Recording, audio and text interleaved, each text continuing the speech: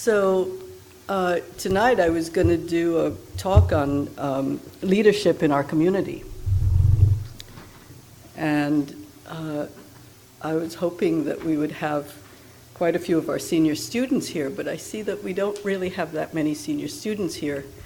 And I'm a little bit concerned that the people who are here as beginners may not be so interested in that yet, because there's a way in which you're probably just checking this all out and really wanting to just even understand what this meditative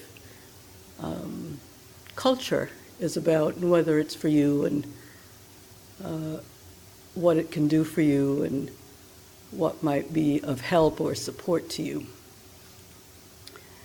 So I'm going to talk, I think, about aspiration, and this aspiration for leadership that is really part of the practice of Dharma.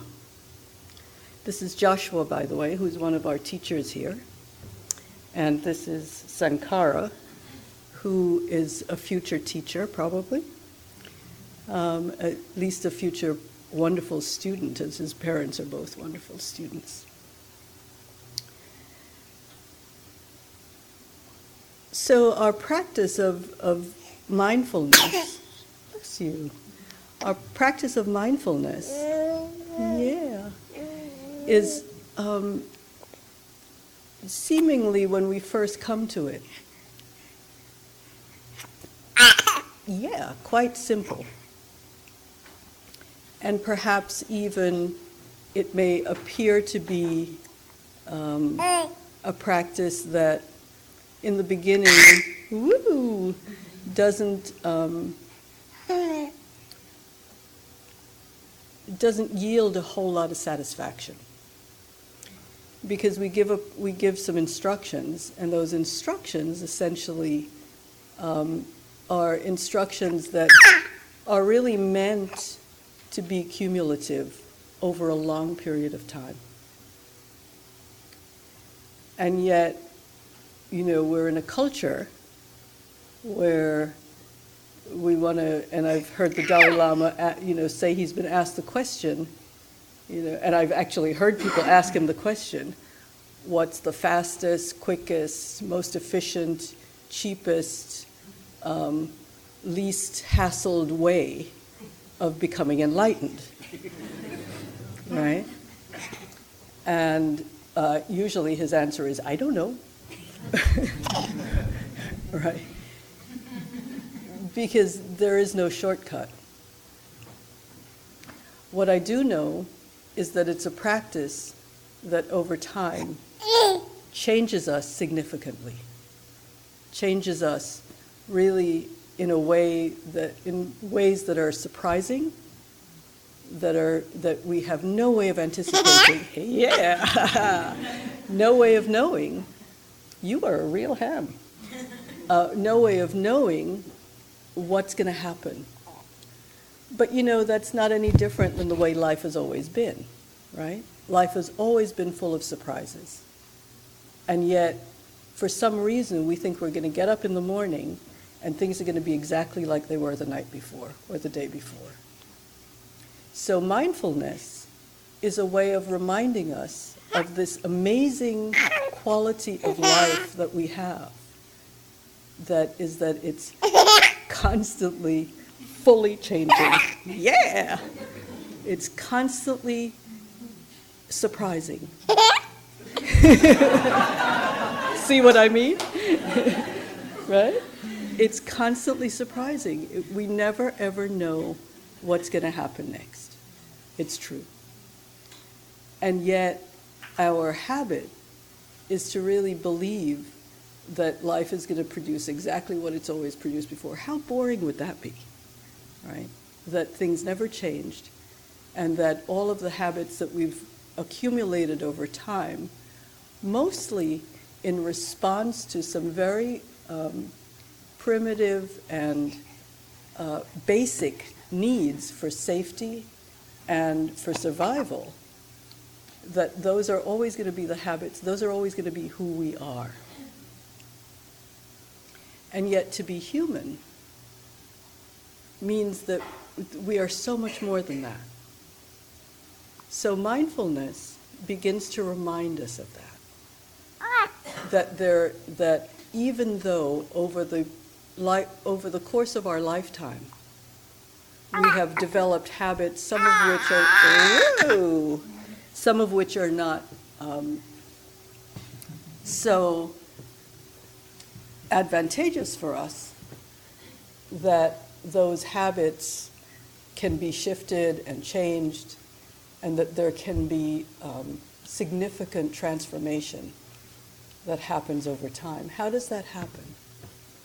It happens because as we learn how to be present in this very moment, as we learn how to know exactly how things are in this moment, and we begin to train ourselves to know how they are without wishing they were other than they are, without judging ourselves for the way they are, and without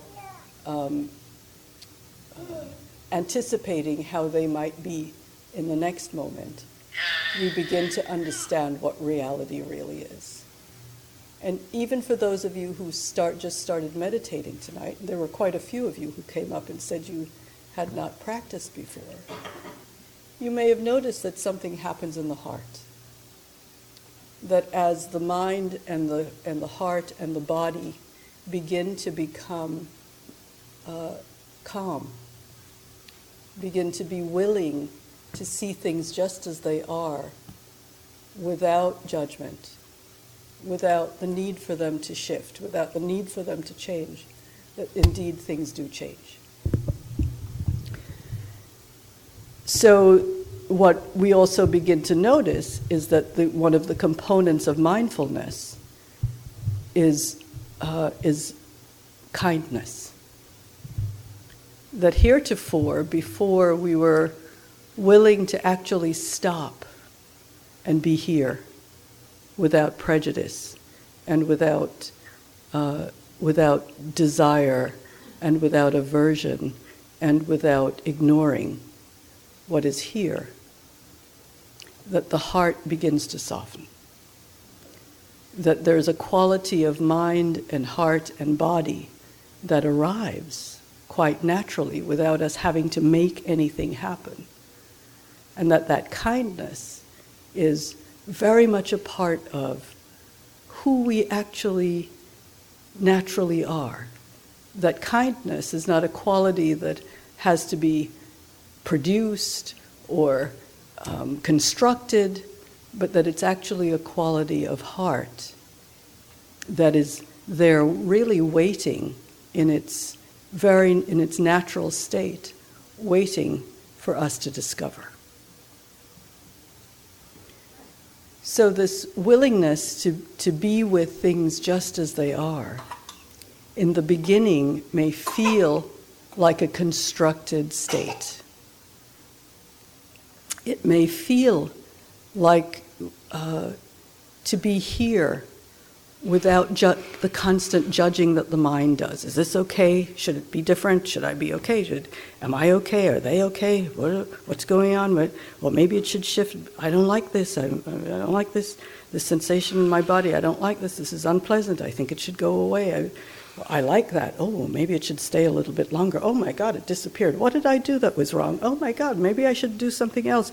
Who's that? Who did that? So, we begin to see how the mind is like just constantly dropping in and dictating to us how things should be, right? Anybody else notice that, or is that just me? Thank you. So we notice that, but we notice that when we're willing to let that come and let that go, that the mind begins to rest. It begins to, maybe in some measure, I don't know, maybe in some measure it begins to feel a little bit safer, because it's not so much dictated to by what may have happened in the past or what may happen in the future, but it's actually just sitting here with the way things are. And it's not magic, and it's not woo-woo. the scientists are really sort of telling us now that they're all physical, they're physical bases for all of this to happen, that the brain actually cooperates when we're present, that when there is kindness and compassion in the heart and mind, when that's actually highly developed as a muscle, that the mind lights up in ways that it needs to light up, and that our way of meeting life becomes one that's more peaceful and one that's happier. So this practice of mindfulness, although it may appear to be in the beginning a little bit confusing because it seems a little too simple, the mind wants things to be a little bit more complicated and wants to make things more sophisticated, that actually as we begin to stop and allow the mind and the body and the heart to settle, that the complexity of life shows itself, but it shows itself in quite a different way. It shows itself in a way that we're able to take in, that we're able to process, and that we're able to be with and meet in ways of kindness, compassion, wisdom, clarity, in ways that we're able to meet and work with whatever is arising and whatever is presenting, whether internally or externally. So we come to a place of forgiveness. We come to a place of compassion. We come to a place of gratitude and generosity and a heart that is wide open. And I'm not sure that I can completely tell you how that happens, right? It's not as if I can kind of map it out for you. I'm sure that there are scientists who can probably map it out for you, but I can't really do that because I haven't studied it in that physical way.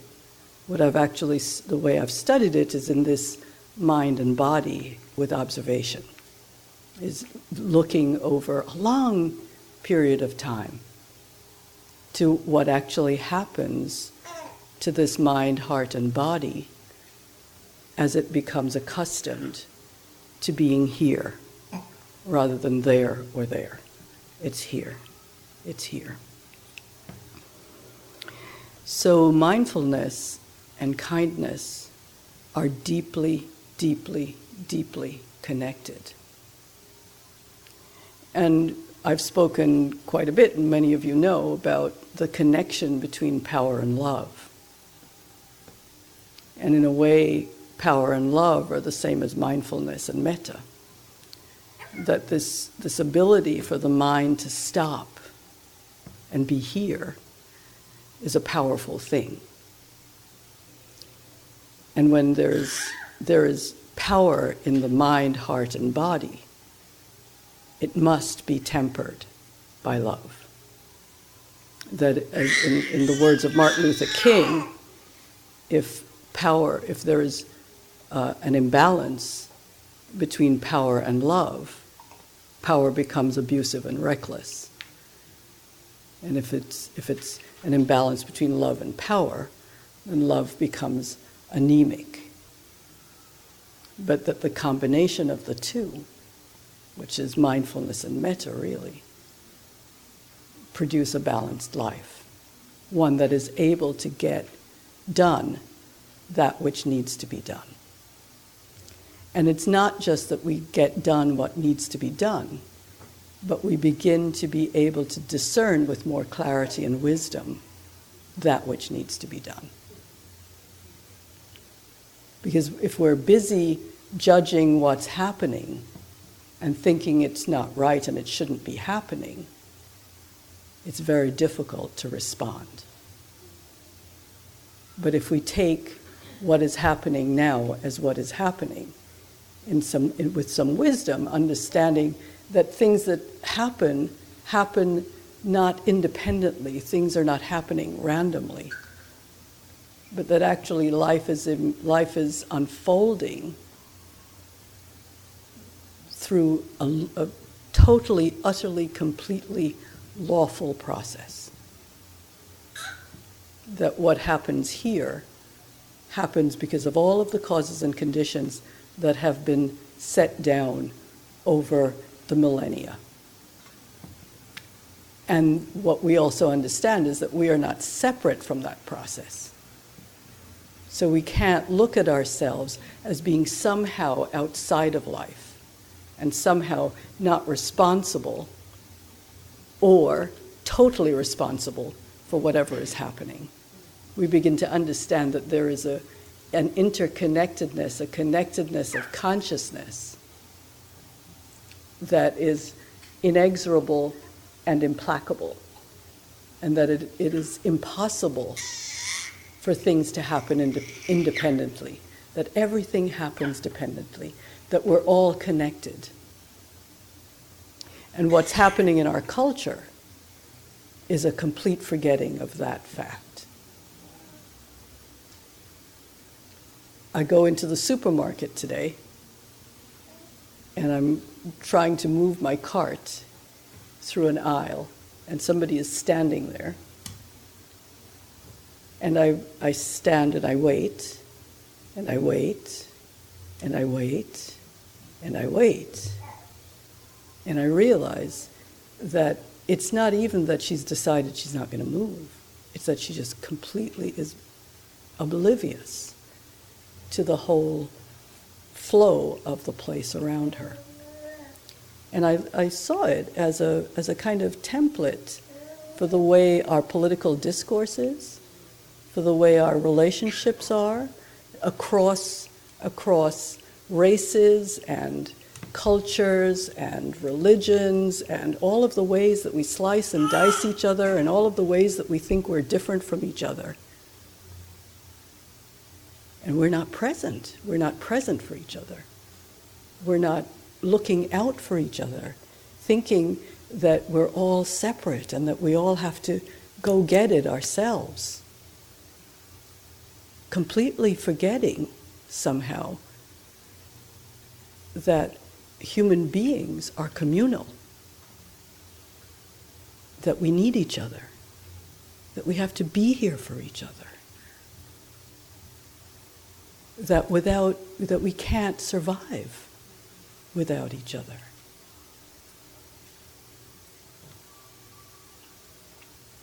And all of that starts to dawn on us very clearly just by this simple act of stopping and looking and seeing. And we do that not just as a kind of formal, meditative retreat from the world. Not as a kind of, oh, well, I'm over here and I gotta get my act together. I gotta get my life together. I gotta do this and that and make it all sort of start happening for me. It's not that. It's a way of really penetrating the reality, the soup we're in. Penetrating this life in this body, in the context of all of these lives and all of these bodies. Do you think you stop here, where this bag of skin ends? When you close your eyes and you really pay attention to the sounds and the sensations and the images in the mind and the emotions in the heart, do you really feel alone? Do you really feel isolated? Do you really feel as if there is nobody else in this world who can understand what is happening? Or do you begin to really feel your deepest humanity? When we look at this baby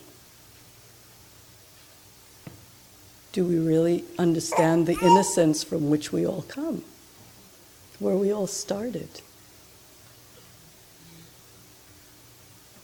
We all started there. And then all of these forces, right, played their part on us. All of these forces. And then we try to do the best we can, given whatever our circumstances are, whatever our karma is. And I don't mean karma in the sense that, oh, you did something bad and so now bad things are happening to you.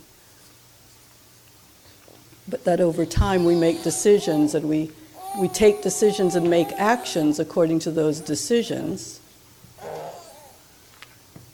And we do the best we can.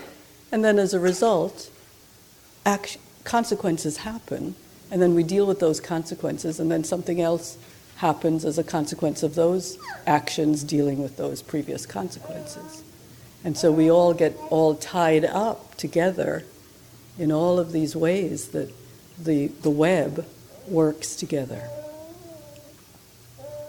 So I'm always happy when we meet as a group of people of color, because I think for us this is a really poignant, this interconnectedness that, I'm sure many of you are, I've quoted that quote from Martin Luther King until you're all totally bored with me, where he talks about how when we get up in the morning, we reach for a sponge from a Pacific Islander, we get coffee from a West African, from a South American, or cocoa from a West African, or tea from a Chinese man or woman. That we take a soap that was made by a French person and a towel handed to us from a Turk. And before we've had breakfast, we're indebted to half the world. And that this is the interconnected nature of reality, a network of mutuality, he calls it, in which we all sit. And so it behooves us not only to understand our place in the world, not only as a responsibility to ourselves, but as a responsibility to that whole network. So that those of us who are working as activists for justice, that we're careful that the way in which we do that doesn't add more injustice to the world, that it adds love to the world, because that's really what we're going for. Sayadaw U Pandita, who's one of my teachers from Burma, he's a senior meditation master, wrote that without peace in our little worlds, crying out for peace in the big world with clenched fist and raised arms is something to think about. How are we in the world? What do we contribute to it? So how do we may find it somewhat impossible sometimes not to match the harshness of the world with our own harshness, to not meet the energy of the world that is sometimes so difficult and so powerful with our own difficulty. And to not default to an eye for an eye and a tooth for a tooth, which is such an ancient Hammurabi law.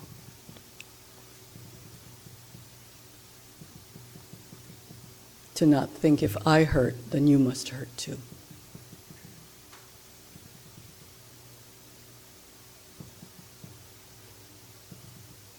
It's said that when Gandhi there was an attempt on Gandhi's life, quite a few attempts on his life actually, before he was actually assassinated.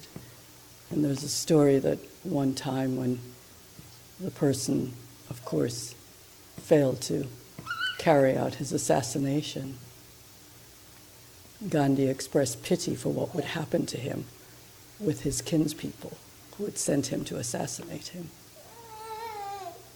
It's hard to believe that we could actually feel that kind of love for someone who wishes to hurt us.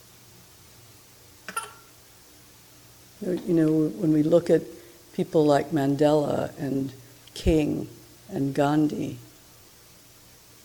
and Mother Teresa and people who've had really quite difficult lives, we remember them because they could overcome all of the difficulty, all of the assassination attempts, all of the ways, for Mandela, his 18 years of imprisonment. For King, all of his incarcerations.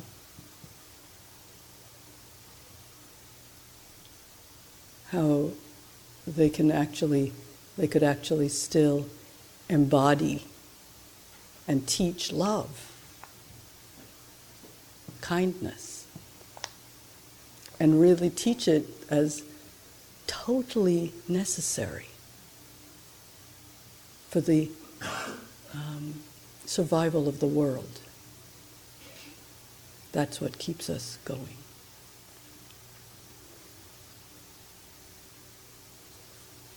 So our aspiration is intention, and then effort, and then faith. That we aspire to not who we want to be, something else, but actually to be the best of who we are. We don't want to be somebody else, be like Mandela or Gandhi or King. We use them as inspiration, but it's really about being who we are in the best possible way. And that means with all of our flaws and all of our difficulties and all of our limitations. I was listening the other day to the radio, and they were talking about this man whose name I forget, who has created a community for people with disabilities. And when he was interviewed, he said that the reason that we are so uncomfortable with people around people with disabilities is because we're all trying so hard to hide our own flaws. And so when we meet somebody whose flaws are not hideable, who's, right out there with their flaws, that it makes us uncomfortable. But in some ways, it should make us really pause and reflect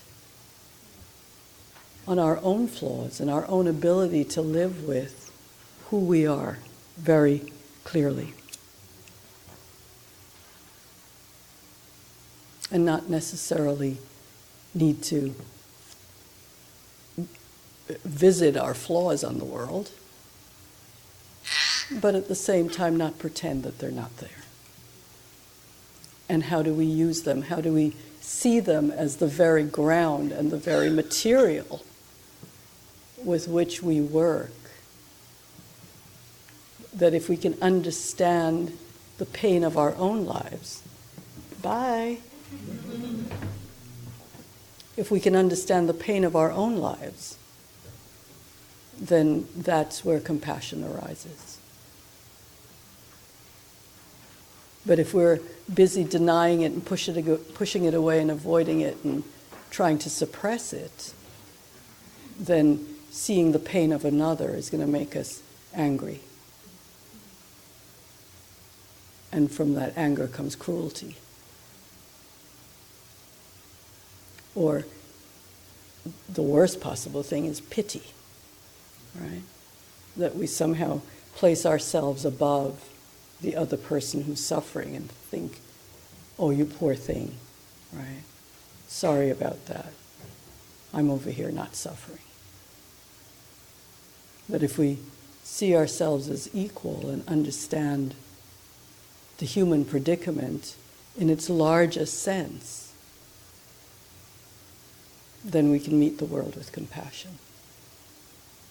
And that requires presence. And that's what we're training when we train in mindfulness.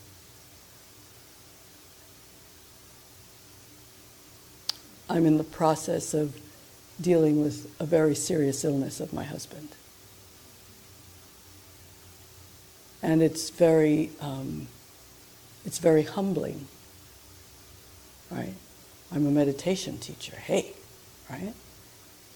Piece of cake. No, wrong, not. It's actually very difficult. It's very difficult because when we're dealing with life and death and illness and aging and all of those things, we somehow think that it shouldn't touch us, right? Or that if it touches us, it's a mistake, right? Something's gone terribly wrong. Or maybe there's something we did. Maybe we should have eaten better or exercised more or done a better diet or done something better or different. But it's not how it is. How it is that we're in this human soup. And so we have to deal with as people of color, we know about suffering, we know about injustice, we know about societal structures that are oppressive. And we also know about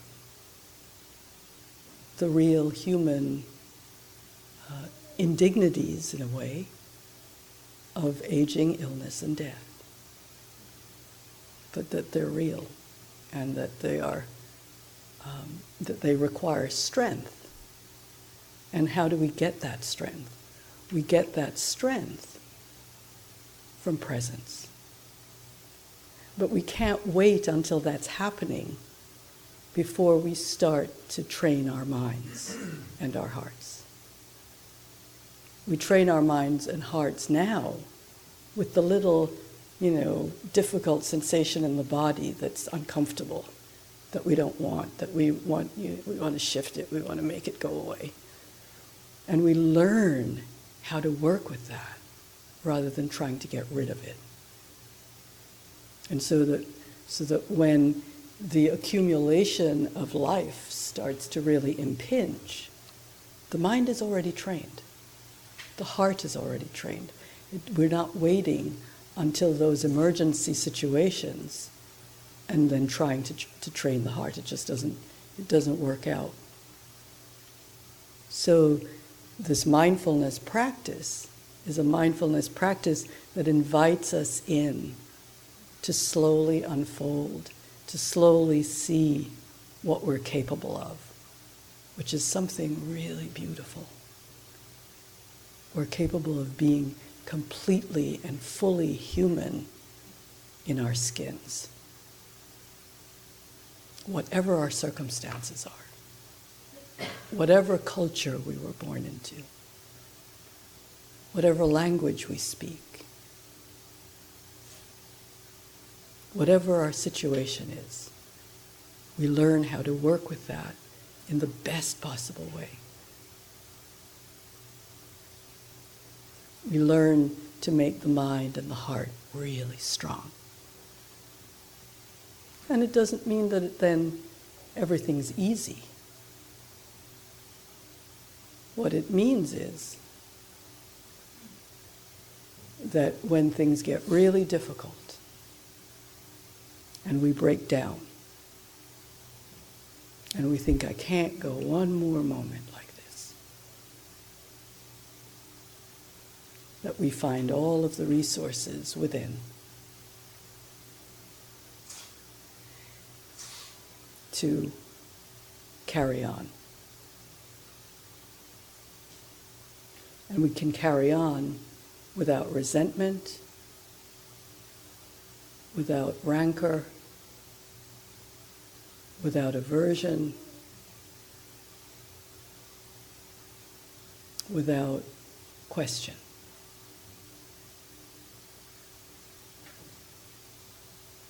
That's what the practice offers. And then we learn to be the very best that we can be, which is different for every single human being, yet the same.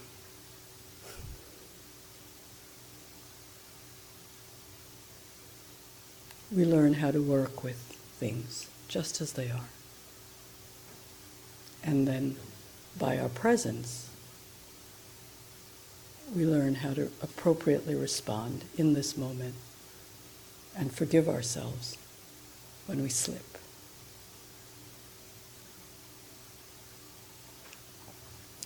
So I think that's all I'm going to say tonight. I'm going to thank you for your attention.